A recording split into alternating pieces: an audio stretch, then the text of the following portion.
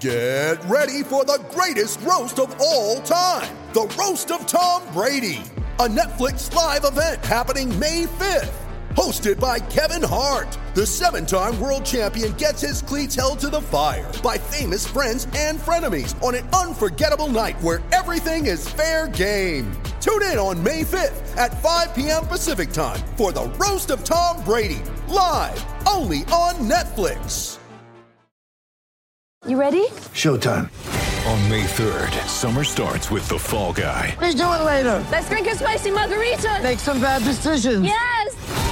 Audiences are falling in love with the most entertaining film of the year. Fall Guy. Fall Guy? Fall guy. That's what the poster said. See Ryan Gosling and Emily Blunt in the movie critics say exists to make you happy. Trying to make it out? Nope. Because I don't either. It's not what I'm into right now. What are you into? Talking. Yeah. The Fall Guy. Only in theaters May 3rd. Rated PG-13.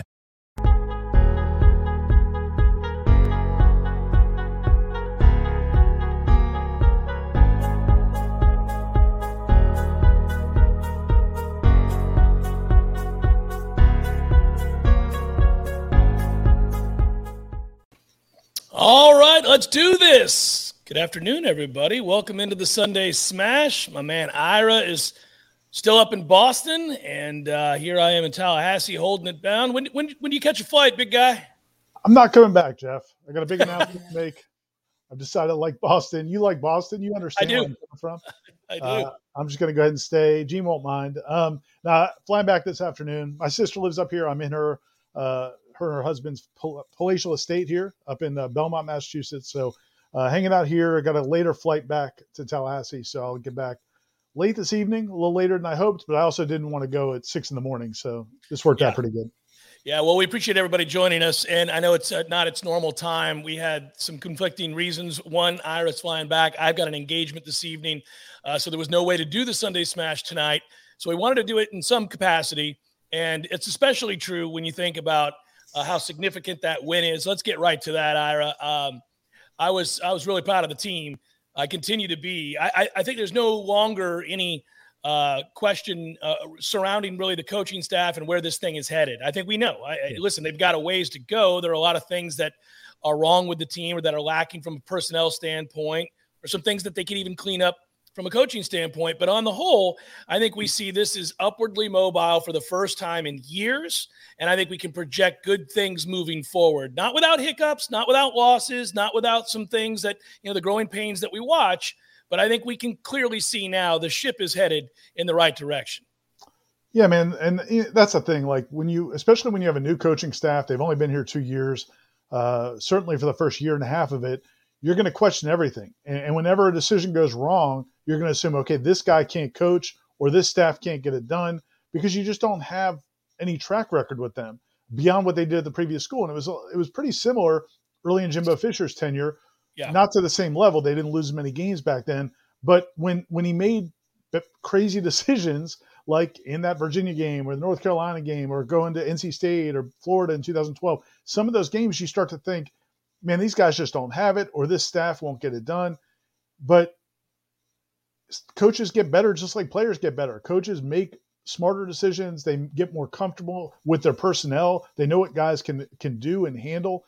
And when you think about last year being a COVID year, I really think they came into this year still kind of blind, still trying out different personnel. But since midway through the season, after that 0-4 start, you make some changes in the secondary. Not a lot, just a couple of changes in the secondary. You get some continuity and health on the offensive line. You settle in on Jordan Travis. You move past the McKenzie Milton experiment. And suddenly this team really has come together, and now they're playing good football. And like you said, you may not agree with every single decision, but what coaching staff does. No. There are, I think Corey mentioned it last week on Wake Up War Chant, one of the Patriots Super Bowl where they, try to get a goal line stand. And, the it interception. ends up working out in their benefit. I mean, there are no coach is perfect, just like none of us are perfect. So there's going to be things you don't love, but for the most part, man, you have to love the way they compete. You have to love the game plan they've come up with to put their guys in the best position to succeed. And, we're seeing it now. They've won 5 of their last 7 games. They've won 5 of their last 6 with Jordan Travis at quarterback. And the one game they lost was at Clemson in a game they led with 3 minutes to go. So it's really remarkable.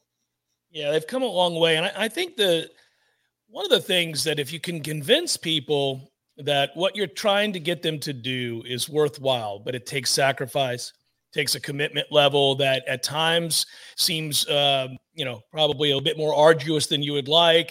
But if you convince them not to take shortcuts and to follow this path for each other, and you got to get them to buy into it. Maybe you're selling a concept, maybe you're selling a leadership, maybe you're selling a methodology, but if they buy into it and then own it and they do it for each other, then you see that play out even in the midst of setbacks. And I think this team has shown during this stretch, and thank you very much, Jeremy. We appreciate your contribution. Thanks, Jeremy. Yeah, I think during this stretch, when you watch this team play, like go back to 28-14 against NC State, like they're never not competing. They're always fighting. They're always hitting. They're always playing the next play. They always get off the mat. And so to me, that sets up everything else. You have the possible upset wins. You have the opportunity to sustain success. You can go on the road as a slight underdog and get a win. You can get absolutely bent over by officials repeatedly and still find ways to have the mental fortitude and toughness to win a football game. And so all of it was on display yesterday. I mean, that was a special set of circumstances for them to overcome. And I just, if you're watching now on YouTube, you're having fun with this, but it was hard to fathom the amount of made up bullshit we were witnessing yesterday. And yet they overcame all of that and still came up big when they had to and got to stop. They got to stop. And they continued to be physical and play throughout. By the way, Ira, I know you probably thought the same thing when you saw it, because they were getting a lot of ticky-tack foul calls and non-existent penalties called, made up stuff, as I mentioned. Garrett Thomas didn't wrap up on the sack that he has Jurkovich in because he's afraid he's going to tackle him and they're going to throw a flag. He literally lets go of him. It's crazy. That's what officiating can do. It can make you not want to play, make you decide that you're not going to tackle something. We're playing the game of football, and these officials are trying to make it so that you can't tackle somebody.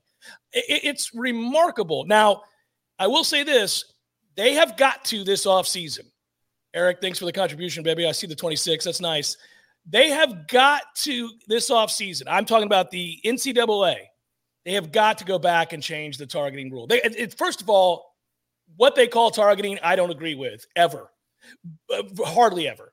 Secondly, stop throwing people out of games. Stop doing that. It's a crime. That's crazy to throw people out of games. And it's a good damn thing it was the first half and not the second half, because your back end guy who gets everybody organized would be out against Florida. Yeah. Now he'll be available, but stop doing that. It's just so wrong. It's crazy. And especially if you can't discern intent, it's nuts.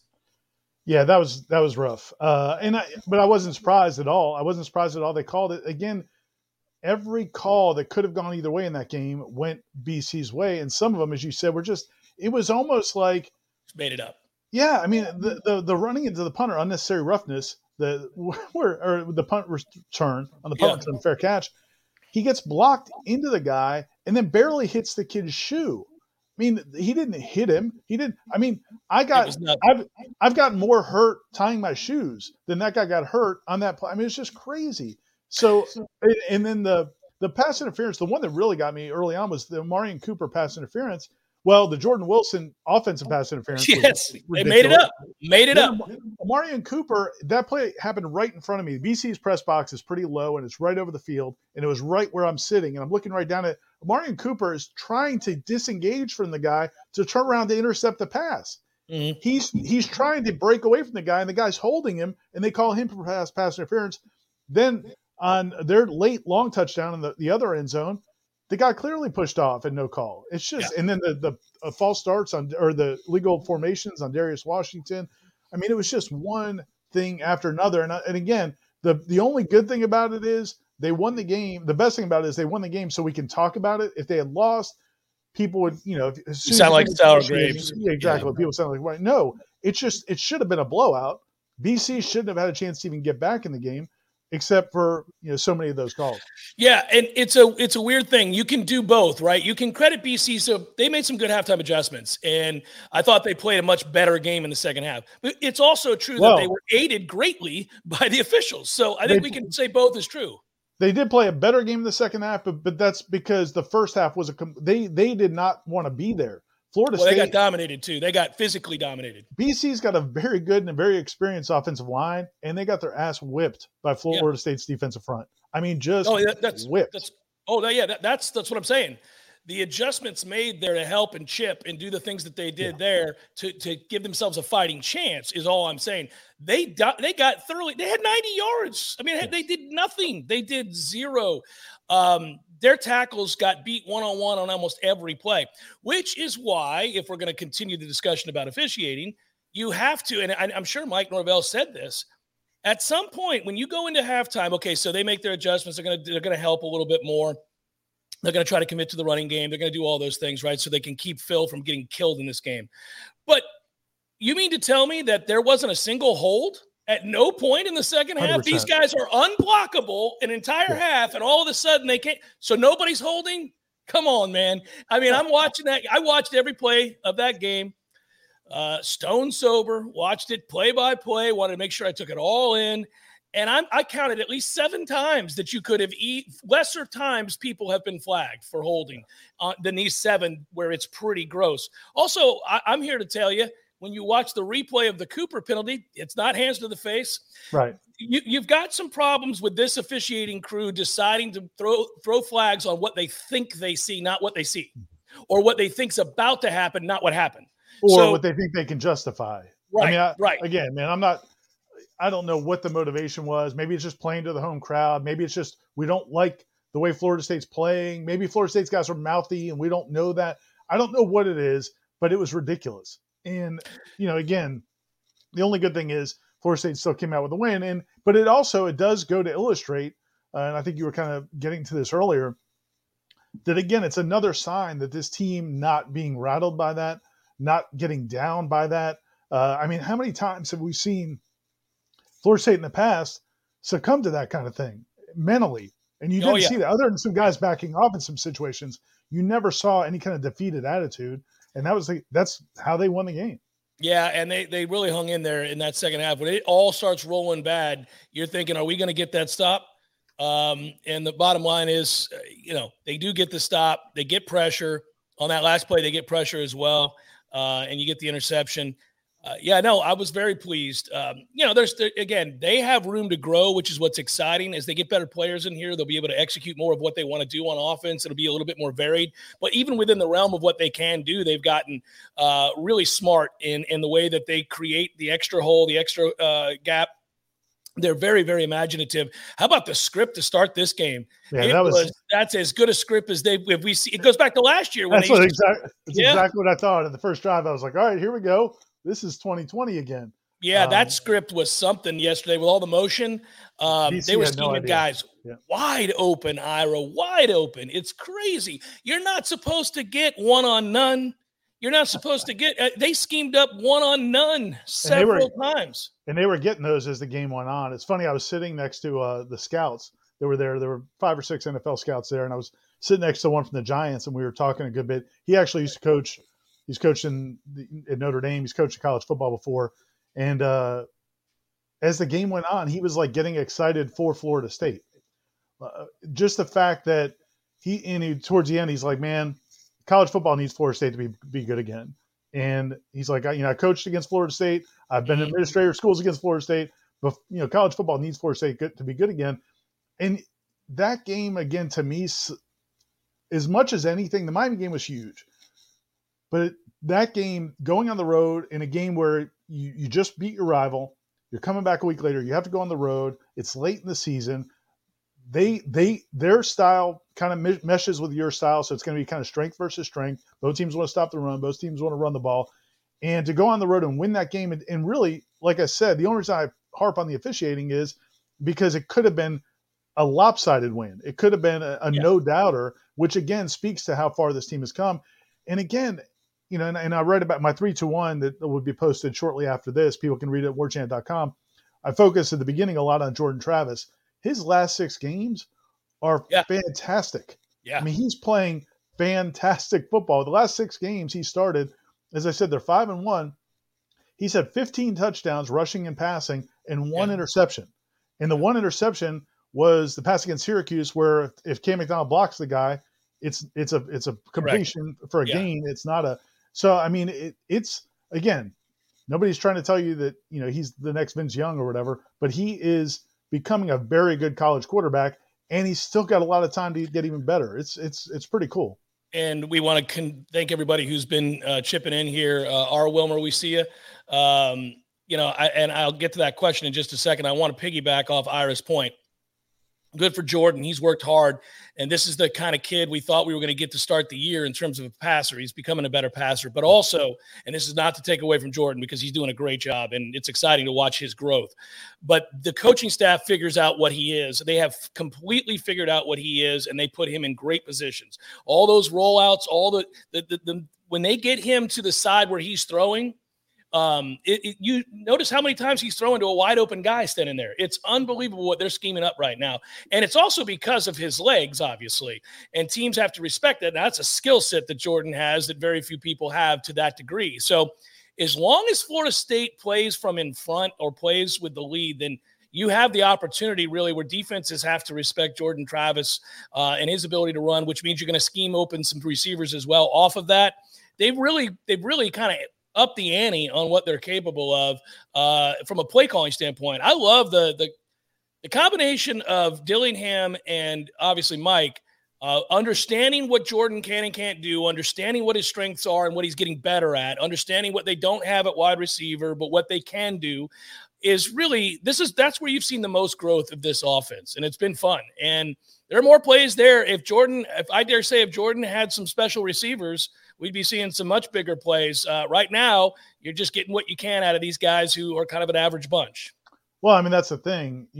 Again, if you look ahead to 2022, when this offensive line's a year older, Darius Washington, Robert Scott, and Maurice Smith are all still redshirt freshmen because of COVID. They're going to be a year older and stronger. You're going to have Dylan Gibbons back, who'll be a fifth, maybe 6-year senior, whatever he is. I think 5th-year senior. You'll bring in somebody else to play guard. The receiving core, Malik McClain, that was a big catch for him, man, because that was very similar to the play at the beginning of the season where they threw up to him and he didn't come down with it. And he really wasn't making those plays in practice. But that in that situation, they had a free play. And again, just talking about Jordan Travis's his pocket presence and awareness, he knew they had a free play on that play. He saw the 12th defender. He knew he had a free play. Let Malik McClain go up and make a play, and the kid did it, and they get the touchdown. That part to me about Jordan Travis is really cool. And you're right. Yeah, the coaching staff's helping him. They've developed him. No question. All of that is true. But he also is settling in as a quarterback. He's moving around in the pocket. He's buying time for his receivers. He's putting it where they need it. He's not making mistakes. He makes a lot of line checks. He's making a lot of good decisions. I don't know if you saw the stat. Gene posted the PFF, some of the PFF grades that people can read on WarChant.com. BC blitzed Jordan Travis 9 times yesterday. He was 9 of 9 on those passes. Yeah. I mean, he's doing everything. He's playing winning football, and they haven't had a quarterback to play winning football in a long freaking time. Yeah. Kevin on the chat here just said that Maurice, more than any other lineman, has to get bigger and stronger this offseason. Yeah. There's no doubt. He has really declined as the year has gone on. I don't know how much, he's not a huge frame guy. So right. I don't know that he's going to become Rodney Hudson. But yeah, I mean, you're right. That's an issue. There's no doubt. He's getting blown up on the 3rd and 1 play off the right. I mean, he's basically the guy that makes the tackle on the running back. I mean, he gets blown up that bad on that play. But listen, bottom line is, I mean, you're better with him than without him. I mean, he is an upgrade at center, but he's got to get stronger. There's no doubt. But okay. What? I was going to say, can we read a couple of these? Gabriel's comment. Yeah. Let's go back. Yeah. You want to read it? Or you want me to read it? Hey, Jeff and Ira, love all the content you guys do. Brownlee gets beat every once in a while, but he is also playing the other team's best receivers. He gets a lot of heat, but he's a building block, in my opinion. I love a lot of things about him. Brownlee is a tough kid. He is very physical. He's able to forget about the last play, whatever play he gets burned on, he's able to play the next play and really put it behind him. He's not an elite corner. We know that. But I think he's a player that certainly is in the plus category, at least in terms of all the other stuff he gives you. He blows up any of those wide receiver screens, any of the quick game stuff he's able to be physical with. He just struggles down the field against upper level talent. But to the point Gabriel's making, I mean, he's a fighter, and that's again, when you talk about a culture or personality of a team, he's a fighter, and he's a big reason why they have the personality that they have. Again, man, this team. Think about the defenses the last few years, how they just caught blocks, and they this team beats blocks. This defense beats blocks. This defense is physical. This defense competes. There was a play in that game. I think it was a play where Keir Thomas stopped wrapping up the guy. Yeah, he could have slammed his ass to the ground again. Yeah, and a receiver got deep behind. I think it was Deloach. Yeah, and Deloach realized, oh shoot, we don't have a sack, and the guy's running behind me. Turns around and flies, and I think it was the same play, and deflects the pass right before it gets caught. They've had a bunch of pass deflections this season where they were trailing the play, ran it down, and made the play to deflect the pass. That's effort. That's all that is effort and technique. And man, that is so different from where this team was. And part of it's because of the personality and the desire of some of these players. Well, it's kind of what we were talking about, why they were likable to begin with. Like, even in losses, we saw enough of those moments that you're describing where you would say, like, okay, well, they're not a great team. They got a long way to go. They're going to give up some plays. They're going to lose some games against the better teams, but they care. They care a lot. They're passionate. They fight. They are physical. There is no more catching blocks. There is no more catching guys on tackles. They come up and hit. It's a violent team, especially up front. And some of those hits on my man Jerkovich. I mean, they were trying to knock him out of the game. They beat his ass, Ira. That was a thing of beauty. And the more the refs were trying to cheat Florida State, I was like, keep slamming that kid. Keep slamming. They're gonna call it anyhow. Just keep slamming him. I mean, that kid's tough though. I give him a lot of credit. He hung in there, and he did. If you think about how many times he stayed on his feet when he was about to be sacked, and just long enough to throw it away, he made a ton of plays. And one of them maybe should have been a fumble. And then R. Wilmer said his question for this upcoming weekend is which officiating crew will be in that dismal place at UF. I'm 99% positive it'll be an SEC officiating crew. Back when the 2003 game the famous game, they get all upset about the officiating because it was an ACC crew. They switched it then to now going with their home crew. So I'm pretty sure it'll be an SEC crew, which that might be better. Yes. Oh, it is better. It is better by far. Anytime we've had the benefit of playing a game where there's an SEC crew, they let them play football.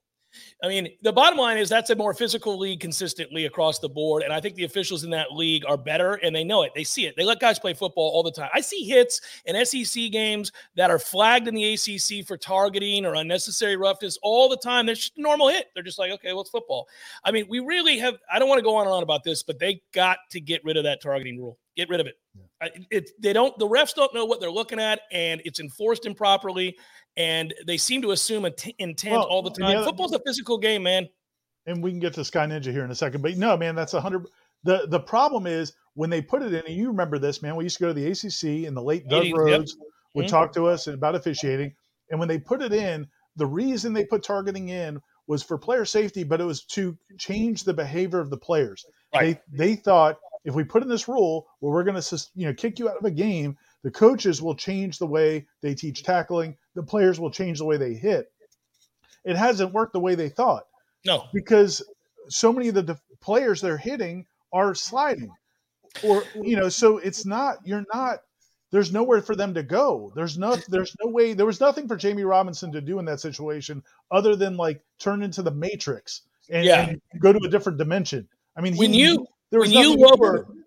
projecting where a player is going to be, okay, and you're coming up to make a tackle, and let's say you begin to lower your shoulder based on where you think he's going to be. If in the last second he decides to slide, there's a good chance your heads are going to collide. It's why you're wearing the helmet.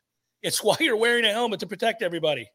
That's the whole point. Our bodies are going the opposite directions. We can't just keep our head Yeah, like it's immobilized to where it's not going to have. Well, and also any impact. quarterbacks get away with murder. I mean, they use it to their advantage on the sidelines all the time and by calls. They don't step out and they'll steal the extra 3 yards. So if you don't hit them, they remember Jordan Travis against Syracuse? Jordan did it. Yeah. Basically, Syracuse got screwed because of that rule. That kid was so scared to hit him because he thought he'd get flagged. And Jordan's such a good athlete that he just stopped on a dime and went, "Oh, you're not going to hit me? I'll run another 20 yards." Well, that screwed Syracuse. But that's all born out of this ridiculous way of officiating games. And if you're a defender, you don't have a chance. That's a huge quarterback, by the way. If he wanted to, he could have lowered his shoulder and probably ran Robinson over. And Robinson knew that. He knew that. I mean, if I'm coming up to hit you and you're 240 pounds and I'm a $190, I'm going to go low. I'm not wearing that beaten. So, that whole situation, that's a bad deal. Seth writes, Robinson being good for the entire UF game is huge, not as flashy, but he's the back-end version of Jermaine and Kier. UF's defense actually tried last night, so this game's going to be a dogfight. I agree. Seth, I watched that game too because I really thought Florida, if they lost the game, it would be because they gave up a ton of points. Their defense didn't bother to show up last week. Missouri can score. They just can't stop anybody. And yet the two teams decided to play to a different MO. They both stopped each other most of the day. Really kind of crazy to watch how that game played out. It was competitive. Both sides cared deeply. Yeah. Neither really could move the ball effectively for prolonged periods of time. So I don't know what to think other than I do think Florida's going to show up. I didn't maybe a week or two ago, but they showed up last night in that game and they lost, and I hope it devastated them, and I hope they decide to mail it in, but I don't think they will, and I think we're going to have a dogfight in that game. Yeah, I agree with you, but I also think Florida State's going to play really well. Yes, I do. And that's one more thing I read about in my 3-2-1. Last week going into this Boston College game, because of the reasons we talked about, we wondered whether or not they could bring forth the effort and the energy and the intensity and the focus after the emotional Miami game. And, man, they did it. And 100%. That first half was as good a football as they played all year. To the point, Sky Ninja FSU brings up, and thanks to you and Seth and everybody else that's tipped us. Oh, but, absolutely. In y'all's opinion, what's the reason we struggle finish these teams off solidly when we look like we're going to blow out our opponents? I think there's two different things. I think in some games, I think it's, you're not a great football team. So other teams are going to make plays as well. You're not you have to dominate a team for 4 quarters. You've got to be a really, really good football team. Florida State's, becoming a good football team. I don't think they're at that level yet, but I think this Saturday was a game where they could have done that, and they probably would have done that without just insane officiating. And again, just be happy it didn't cost you a win, because I think Florida State was going to knock BC when they went down and scored 26-3 to start the second half. Oh, man, if they just get one more stop, that game is over. And the refs were not going to let that happen. Yeah, we're not going to let that happen. There was a lot of stuff there, man. That was something to behold. We got some questions on here about the special teams. Ira, I don't know what to think, man. It is amazing. Now, the punt coverage was fantastic, and they downed it inside the 15-yard line 4 different times. So they really made it tough on BC in terms of starting field position for much of the game. And so that part of it deserves praise. But good God, they gave up a huge long kickoff return, which sparked the comeback for BC, by the way. That led to a short field. I was going to say, that was the one play where I felt like, okay, maybe there's a lapse of focus. Mm-hmm. Giving up that was long kickoff return. He gets a big block and hits that hole, and it's not good. We didn't cover it well. There was a couple times there. It is maddening. It is maddening. And it doesn't, it just really doesn't make any sense to me because we know how hard they work at it. So I think we get back to that thing where when something's not working and you're putting in the requisite time to make it work, then you got to look at your methods. You got to look at what it is you're teaching. And that's what self-scouting is. There's always an aspect of your team that's not where you want it to be. It's got to get fixed. It can't continue. It's already continued too long.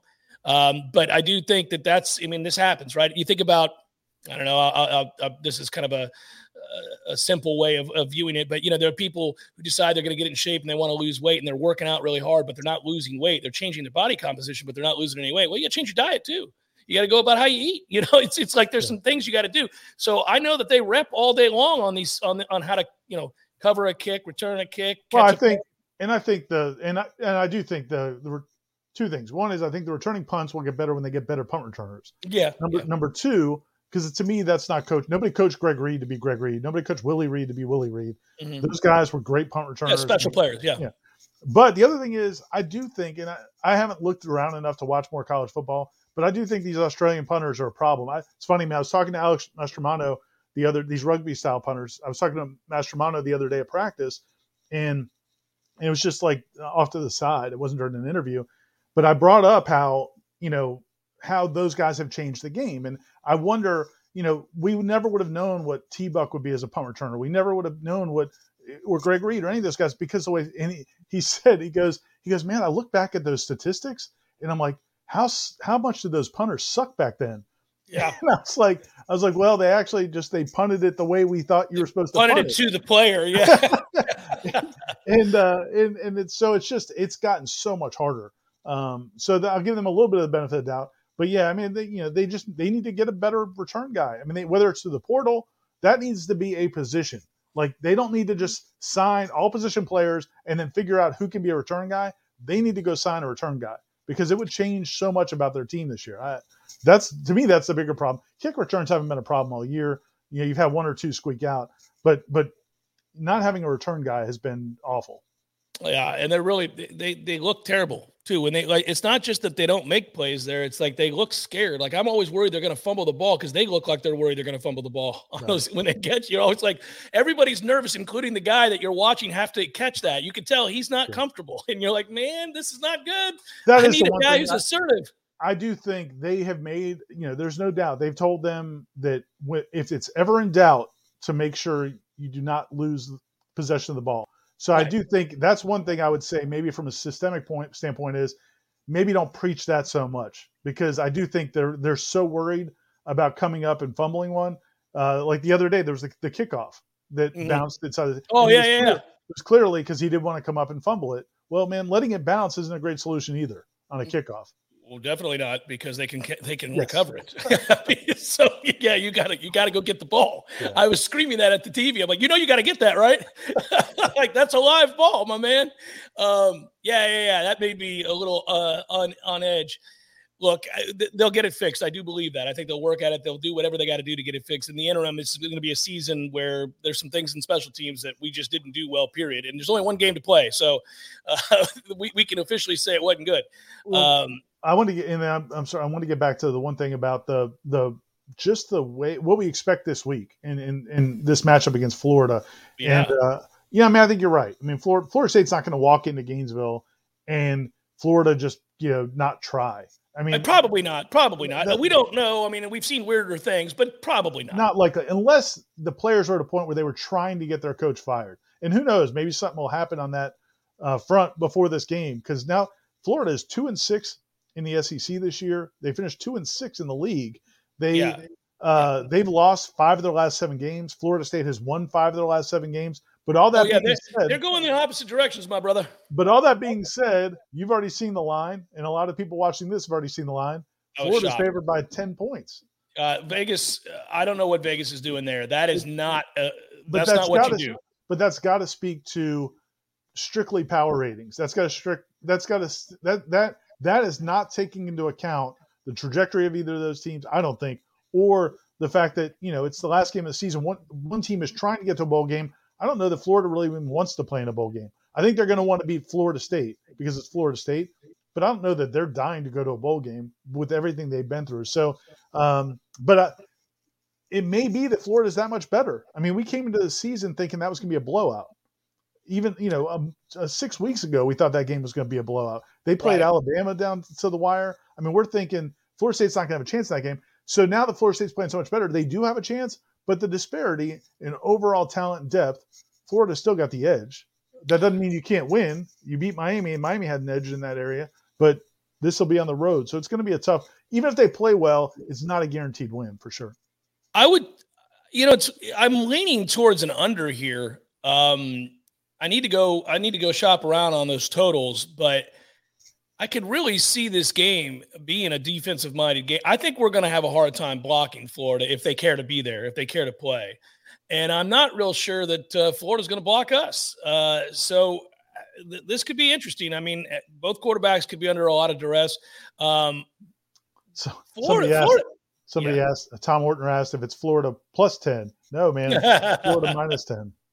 Yeah, it's crazy. It is crazy. I saw that Florida minus 10 was the number, and I immediately bet Florida State, by the way.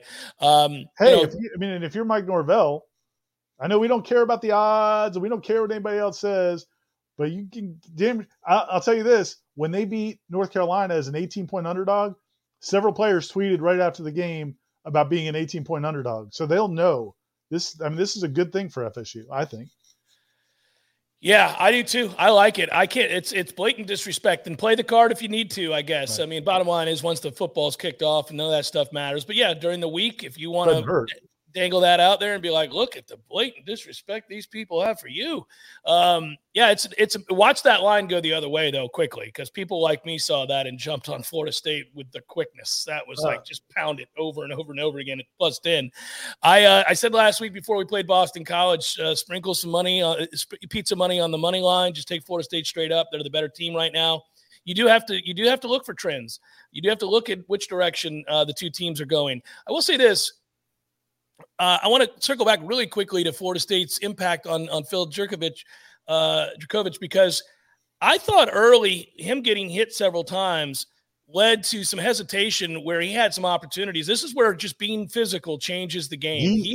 He was sped up so much. Yep. He would not let anything develop because of that. There's no doubt in the first half. Yeah, you could see it. It was beautiful to watch. I'm like, oh, he's affected. He's been getting hammered.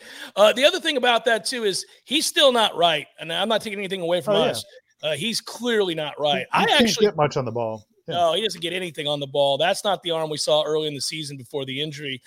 And NFL teams are going to care deeply about that and take a good long look on whether or not that's something that's coming around, or does he have nerve damage? What are we doing here? Jeff writes, what happens to officials when turned-in plays are found to be blatantly wrong? And then he asks fines. No, they're not fined, but you can be suspended. You can get fired. You get reassigned to lesser assigned games, to lesser games, lower profile games, I should say. You don't get as many important games. I saw some people post yesterday, Ira. I don't know if it's true that the head official from the game yesterday was already booted out of the SEC. We can go back and we can find out if that's true. I don't know. The name, it wasn't a real familiar name to me. It's not a guy that's been – he has not called a lot of FSU games in the past. He's not one of the names we normally see week in and week out. But that's basically what happens. You get reprimanded. They get graded. They get graded by the head of officials. And then, you might get dropped at the end of a season. The league might drop you, and then you end up calling games in the AAC or somewhere else. So there have been suspensions and rare occasions. I don't know if that's what's going to happen in this game, but it's definitely there are repercussions that we often don't hear about. The one thing I wanted to add on what you were saying about the Jurkovec. No, it was actually something right before that. Shoot, my bad. Looking rattled. Looking. No. I was just thinking. I think it was just thinking of the Florida game again. That's what I wanted to ask you about. Did you see my man Drinkowitz, Missouri's coach, after the win with the lightsaber? What did he do? No, I missed it. I didn't see it. No. Last year, Mullen put on the Darth Vader crap. Right. Yeah. So, Eli, after his press conference, he ends the press conference by saying, "May the force be." He puts his hoodie. He's got a hoodie on his jacket, pulls it up over his head, goes, "May the force be with you," and pulls out a lightsaber and walks out of the room. It's just awesome. There it is. Oh, there it is. We got it. Oh, this is good. I did not see this. I was actually. Yeah, may the force be with you. Good for him. I mean, it's only so good because it's Mullen. I mean, he's a doofus, and I've been telling everybody who would listen for a long time that he's one of the biggest doofuses in football.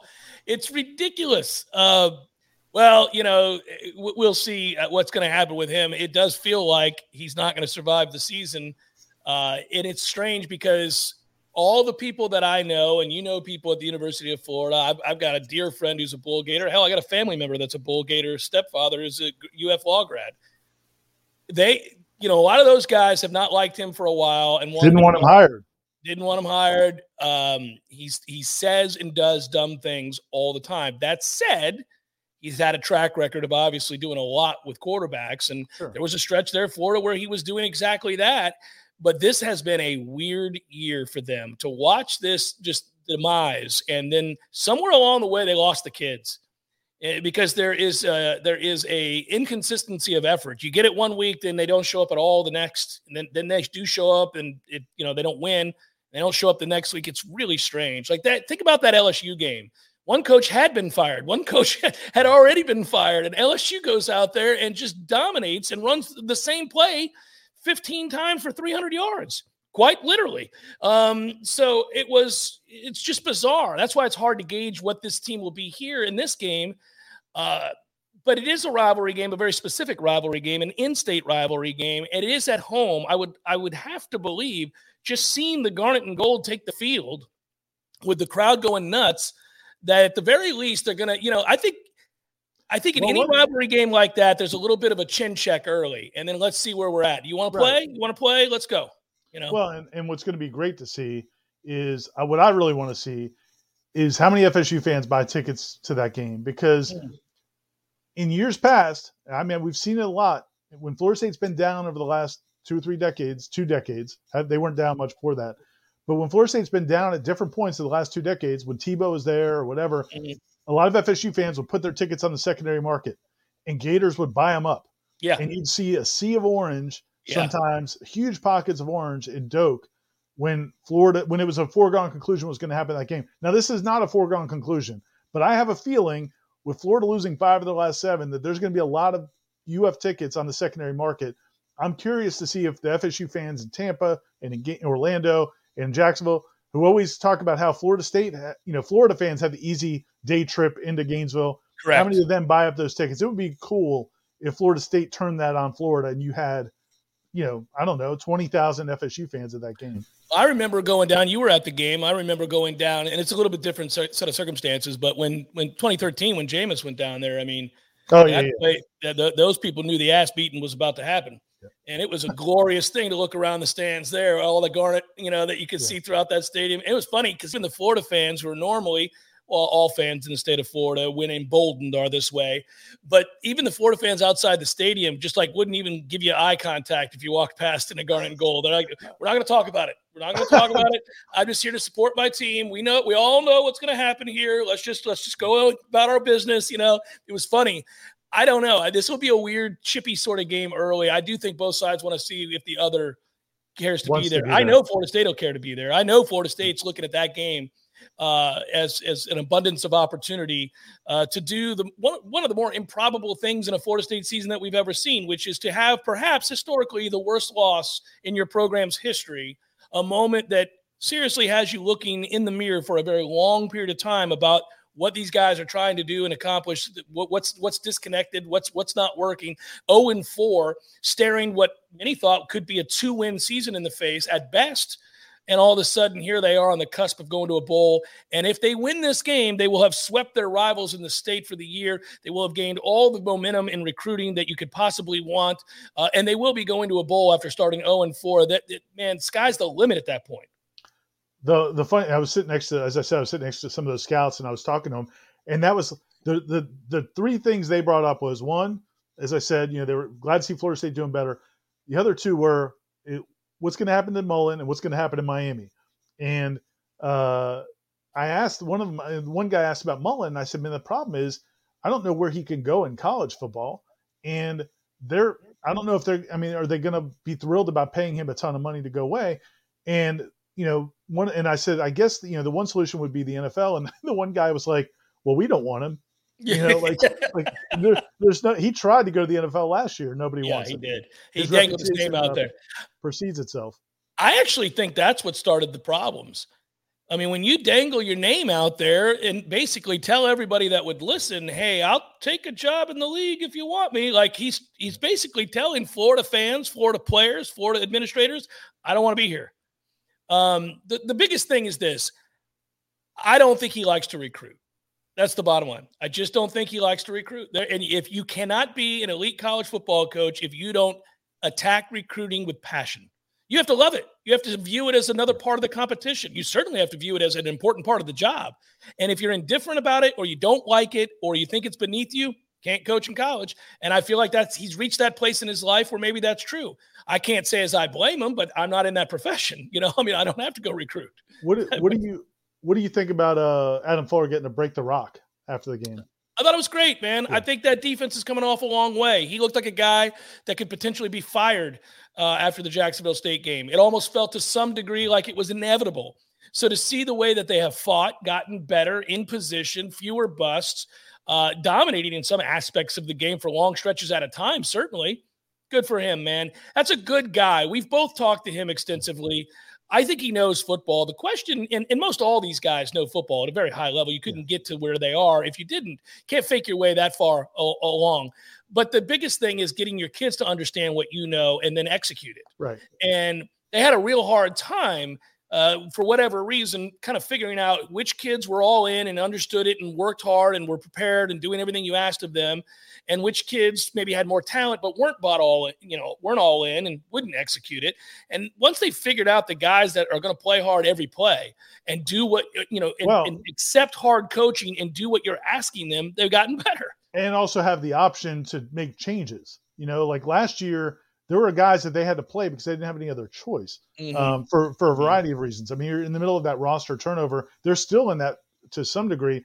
But yeah, man, I thought, the performance in that game, BC had 3 touchdown drives. 2 of them started in the plus side of the field because of special teams. One, the kickoff return, one of the ridiculous punt return penalty. And then the other one was 2 or 3 personal foul calls that moved them ahead. So yeah, the defense played really well. And that was the whole thing about Fuller, because I had just like you, man, I had a ton of people, including former players, who were like, man, they got to get rid of this guy. He was at Marshall 3 years ago. He doesn't need to be at Florida State. And I just felt like the only thing I would always say was, if Mike Norvell got his first chance to coach at Florida State, and this is who he brought with him. And I know he may have wanted Dan Lanning first, but this, at the end of the day, he ended up hiring Adam Fuller. And for him to do that, I had to think, okay, this guy knows what he's doing. Then becomes the next question, to your point, can he communicate it to the players and then motivate them to play hard? And I had some questions about that last year, especially during 2020, during the COVID year. But man, it's been cool to watch them, the way they interact with him now on the sidelines, the way that they go to him for questions and talk to him and get feedback from him. And then the way they, you look at the picture that FSU tweeted out on their official account of Adam Fuller breaking the rock with a sledgehammer, the look on the players' faces, and then to hear them talk about him after the game, they know how much criticism he got, and they're happy for him. And it's big, man. That's why I'm not saying they're playing for him. I think they're playing for each other, but he's a big part of it too. Yeah, players always have to play for each other first, but it helps if you really like the guy that is instructing what you do every day in practice, and you feel like he cares about you, and you feel, most importantly, like he's putting you in a position to succeed. Yeah. There's the picture right there. It's great. If I don't know if Matthew could zoom in even closer, but I think that's Marcus Cushney behind him. Yeah. He's kind of got this look like, yo, coach, watch the backswing. Yeah. Yeah. No, that is cool. I love that picture. And actually, the guys on the side, like to his left, Steven Dix doesn't even play anymore. And he's right up in there celebrating. That's cool, man. Well, I think it's fascinating, by the way, that some of the guys like Steven Dix, who you just brought up, have learned to accept their role, have understood. Now he's on special teams. And he's still a young guy. Yeah. Yeah. But I just, I don't know. I'm not trying to be an asshole. I'm just saying he's not. The hips aren't going to get better, Ira. But he's he's helping you in special teams, and he works hard, and he's bought into whatever his role is. Man, that's salute. I mean, that's hard, man. That's hard when you come to a place and you're on scholarship and you think you can play and you think you should play and you get out there and it doesn't work out. And you started last year. You started as a true freshman. Yeah, it's devastating, right? It's devastating. But to not sulk, boy, that is the antithesis of what we see most of the time these days. And 2 other examples of that, and I wrote about it. Also, my 3-2-1, which you'll be able to read later today on warchant.com, is these redemption stories we've seen lately. Last week it was Andrew Parchment, who was completely written off. I mean, he wasn't on the depth chart a few weeks ago. Worked his way back on, has the big catch that sets up the winning touchdown against Miami. This week, to me, it's Akeem Dent. Akeem Dent he started games the last 2 years at different times, a corner and safety. with not great results. Early this year, he started the first 2 games, gets benched. He only played like 20-something snaps against North Carolina.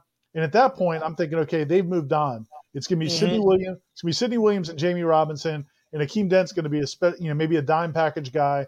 And I wonder if he's going to be a guy who goes into the portal after this year as a 5-star guy who just didn't pan out.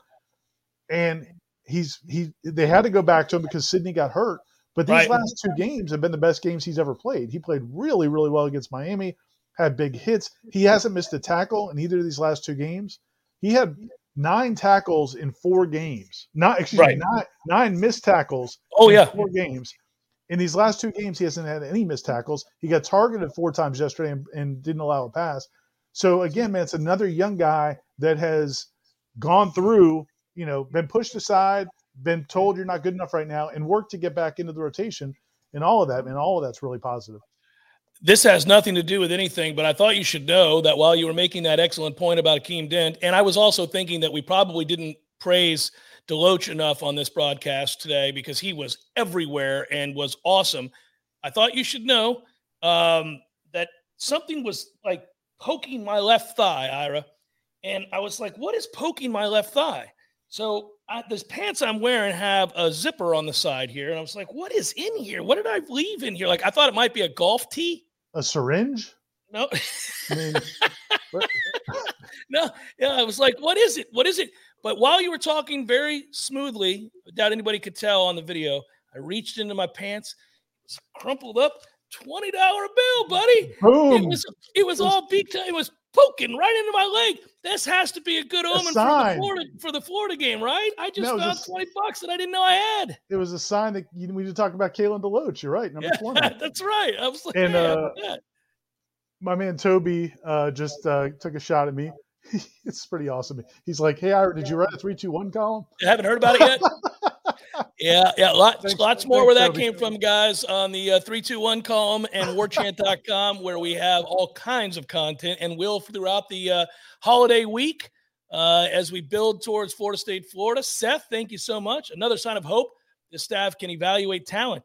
Everyone harps on how much our team's success is based on transfers this year, but to me, that shows they know players need recruit wins now. Yeah, and I'm really excited about this class, and I think they're going to sign. And you can continue to read Michael's stuff on that on warchant.com, but it's looking better and better and better, just on the surface anyhow. And I'll hold my breath when that day comes. But I think they're going to sign this class, get the bulk of the class that they wanted, and then from there.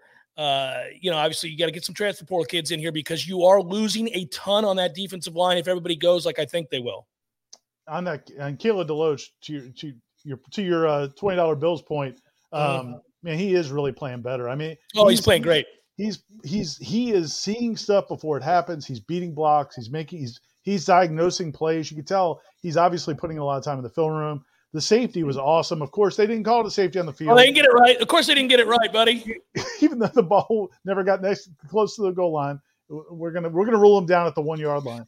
Well, I can forgive that one compared to some others, but because it happened so bang. That is great diagnosis, great hustle. Yeah. No doubt. Appreciate you, Till Dog. Can we publicly put ACC refs on trial and all that are found guilty of incompetence go in front of a firing squad? I don't want to kill anybody. I just want to fire them. I just want them dismissed. Seems a little excessive. Yeah. Oh man, you're no doubt, Kevin. That would $20 would give me a half gallon of. I still have the Dos Artes, but it's Sunday at noon, and I thought I'd go a little easy here. It's a little early. I also have a thing I got to do later today, so we didn't break out the Dos Artes, although I would have. Hey, did you have any guys for our prize picks this week? So by the way, I just want to recap last week. The pick I made right before we went on, I hit it. Yep. I hit my entry. Yeah. Both sides. That was a nice little score for me. But yeah, this I do have a couple. I went with quarterbacks. This is the problem with me is I don't watch the NFL as much as you do, so I don't know all the personnel, but I know the quarterbacks. Right. And so I went with the quarterbacks in my little pairing today. I'm going with Tua. I'm taking Tua over the 240.5 against the Jets. Ooh, okay. I'm feeling bullish. I'm looking at Tua today. A little nervous about that. You're not so sure, but I'm going with it over 240.5. Okay. And then I'm going the other way with Aaron Rodgers. I'm going under 260.5 against the Vikings. You may not like either of these, but that's my pairing. Okay. You're all right there. That's solid. I like that you did it. I've got Kirk Cousins going over 255, but I'll tell you this. You and I, one thing I'll say, if you're going to do Prize Picks, which is an awesome thing to do, it's easy to figure out, guys, if you haven't done it yet. We just did it right there in front of you. Ira just did it. I'm getting killed. I'm getting killed, Tom Ortner. Yeah. Why all this? You gotta look. We're at the time of year where weather is a big deal. And if you're going to go play in a place that's cold and windy with an average arm, all it takes is we'll run after the catch. With those dynamic Dolphin receivers. But no, he's killing me because I only put $10 on it. Hey, man, look, we're not all high rollers like Big Daddy Jeff over here. Big Daddy Jay's put. some of us just like the entertainment. We're not trying to. We've got kids in college. We're trying to be responsible. I've got some Prize Picks in. One of them may have been the opposite of what you did in a particular game. But hey, that's all right. Each to their own. Just do your research, everybody. And then I've got a bunch of other stuff that I'm doing this weekend on the NFL, which I never usually do. So we'll see if we can cash it in. It'll be fun. They're doing so in Prize Picks, as we said, thanks for sponsoring us. And they have this deposit match. So if you do put in a deposit, they'll give 100% match if you use the code WARCHANT. And hey, listen, guys, if you're inclined to gamble, if that's your cup of tea, if you're a sporting guy or gal, like I like to say, no joke, try the Prize Picks. It's really easy and it's diversified. It's really fun. It's not hard to do at all, especially if you're kind of a neophyte. Yeah. Thanks, Smoke. No unit shaming. I appreciate that. I believe in that in all phases of life. Let's just leave it there. Smoke, that is too good. No unit shaming is well done. Yes. Anyhow, it's a lot of fun. The Prize Picks things and it's easy to master. I mean, you may not win every time because it's gambling, but have some fun with it. Test it out, and they've been great sponsors for us. And like Ira just said, they'll match your deposit. So good stuff. Just make sure you use that WARCHANT code. It comes back and looks favorably upon us, and maybe they'll continue to sponsor us as we move forward with the Sunday Smash. Hey, guys, we're wrapping it up now. I want to go before kickoff at 1 o'clock, and you all do too. You're going to enjoy the football, I'm sure. Can I answer one last one real quick? Sure. Jonathan Morris asked, how much of a difference has Coach Randy Shannon made? I do think Randy Shannon's been a big help to this team. I really think it was a good addition. Again, last week we heard he really was into that win over Miami. So that was going to help us in recruiting, I think, down the line. He definitely is helping in recruiting. And the one thing I was going to say on that's exactly where I was going to go. Yeah. When FSU had those youth clinics down in South Florida last summer, and I went down and covered them, Randy Shannon was like the president at all those youth clinics. All the parents of all the youth players, they didn't know who Mike Norvell was. They crowded around Randy Shannon. And all the high school coaches down there, the St. Thomas coaches came out. They went right to Randy Shannon.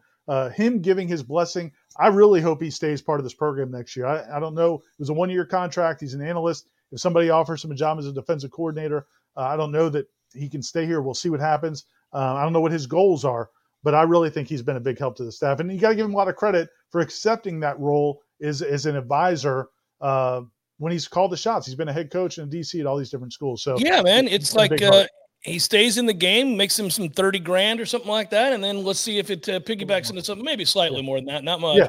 But I would say this: there may be a spot on this staff for him. Right. I mean, I don't know what's going to happen, but it wouldn't be shocking if not everybody returned on the defensive side of the ball. That's all I'm saying. So we'll see. It should be fun.